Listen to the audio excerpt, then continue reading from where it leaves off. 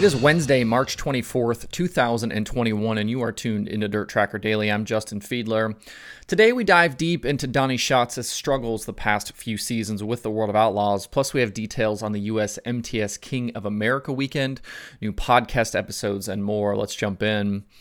One of the podcast episode topics I've had on my list for a while was to take a look at Donny Schatz's regression the last few seasons and try and understand where things have gone sideways for he and this TSR team after they won the championship in 2018. And by regression and sideways, understand that these terms are very relative in this case. Schatz finished a very close second to Brad Sweet in 2019 and was third in 2020, so we aren't talking about utter disaster here. But we are talking about a team that had won 10 championships in 13 seasons, and in 2019 and 2020 just were not the dominant force we'd come to expect them to be. Before 2020, the last time Schatz didn't have double-digit wins in a World of Outlaws season was 2011, a year in which nobody had more than 9 wins. Jason Myers was the champion that season, and there was a ton of parity with guys like Steve Kinzer and Craig Delansky, both having more wins than Schatz, but they finished behind him in the standings. Starting in 2013, Schatz went 6 straight seasons where he had at least 20 wins, including that magical 2015 year where he had 31 wins and 60 top 5 finishes. Since 2018, 2 big changes have hit the TSR 15 team. The first was the departure of longtime crew chief Ricky Warner following that title run in 2018. Warner had dealt with some health problems and also came back into the shop to help the development of the new Ford Sprint Car engine. That put longtime crew member Steve Swenson in charge of the 15. The other was the introduction of that Ford engine, which Schatz campaigned all season in 2020. Whether Schatz will admit to it or not, switching crew chiefs is a big deal. Nobody's going to do things 100% the same, and I think that crew chief change affected Schatz a bit, which I think combined with the rise of Brad Sweet left the door open for the championship in 2019. If you look at things by the numbers, from 2018 to 2019, Schatz actually improved his qualifying average by nearly a full position, and his average feature start by over half a position. But where he wasn't the same was average finish. In 2019, he was 1.2 positions worse versus 2018, and his feature plus minus was down an incredible 124 spots for the year. In 2018, he led the series in feature plus minus, averaging more than 3.5 positions gained per night. It didn't matter that he was starting further back in features because he was passing a ton of cars once the green flag dropped. Whereas in 2019, he was qualifying and starting better, but just not passing as many cars come feature time. He dropped to 4th in feature plus minus and only averaged a gain of 1.75 positions per night. Brad Sweet's 5 more wins, along with an average finish that was just 0.3 positions better, was good enough for him to win the title by a scant 4 points. As for 2020, we didn't get a fair chance to see if Schatz and Swenson were finding their footing because of the introduction of that Ford engine and some of the issues they were dealing with during a pandemic-shortened season. Schatz himself even talked about some of the supply chain issues they had trying to get upgraded engine internals that would have made a big difference in the Ford engine's power and reliability. There were some bright spots in 2020 as Schatz did get 5 wins, including that incredible race at Lernerville in July for the Don Martin, where he came out on top of a 3-car battle between himself, Kyle Larson, and Sweet. But he also had 11 finishes outside the top 10, which dropped his top 10 finish percentage below 80%. He was down in qualifying average, average start, average finish, and win top 5 and top 10 percentages versus 2019. Wasn't like he wasn't trying, though. Incredibly, his feature plus minus was actually back up in 2020 to plus 143, or 2.65 positions gained per night on average. Even with some of the issues they were facing, Schatz was racing his butt off to try and get good finishes. He inevitably finished 3rd behind Sweet and Schuhart in the standings, though.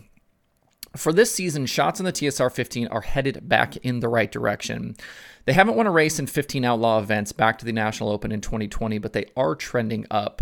They have 6 top 5s and 7 top 10s in 8 starts, and their other finish of 15th came on that night where Schatz was dominating at Volusia and had the ignition go bad with only a few laps remaining. His average finish is 2 spots lower than Sweet's is currently, but he's still within striking distance, sitting 38 points back in 4th. If he'd have won that night at Volusia, his average finish would be about 0.3 of a spot worse than Sweet, and he'd probably still behind Sweet in the standings, but only by a couple of points.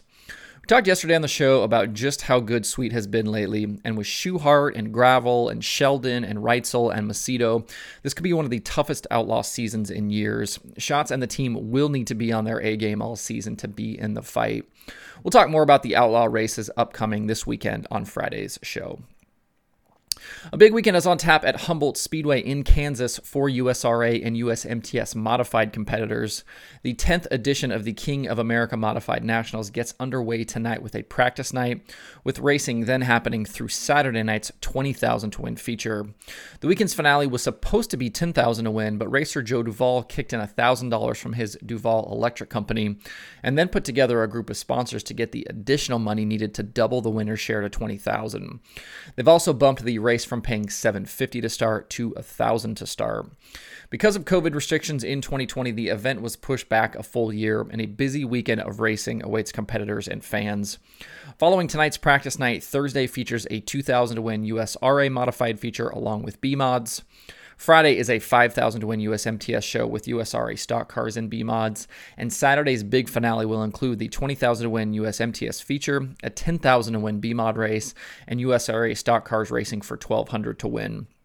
In the previous 9 events, the USMTS race has had 8 different winners, including defending winner Ricky Thornton Jr., Lucas Schott, Ryan Gustin, Zach Vanderbeek, Jason Hughes, Rodney Sanders, Stormy Scott, and Kelly Shryock.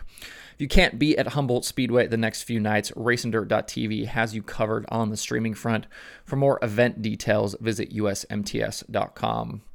If you're looking for other dirt racing podcast episodes to listen to this week, there are plenty to choose from. Winged Nation has JJ Hickle, Sheldon Hodenshield, and Dominic Selzy. Open Red has Casey Kane. Loud Pedal has Haley Shanley and Carson Elledge. Stick Signals has Scott Childress from Cherokee Speedway. The Rigsby Report has Ronnie Johnson. Forward Bite has Dwayne Goins and Kyle Strickler. Ohio Dirt has Nick and Rob from Open Red and Trey Jacobs. QuickTime has JJ Hickle and Scotty Cook. Passing Points is talking to Wikipedia. Midwest Autosports has Bill Baylog. Track Talk has Matt Weaver. And there are new episodes of the Dirt Nerds and Wednesdays with Wayne. To see the full list of podcasts and episodes, visit dirttracker.com/podcasts. There are 2 items on the streaming schedule today. Besides Flow Racing 24/7, Dirt Vision has the opener of the next season of Dirt Car Esports action from Weed Sports Speedway, featuring big block modifieds on iRacing. To see the full daily streaming schedule with links to watch, visit dirttracker.com/watch tonight.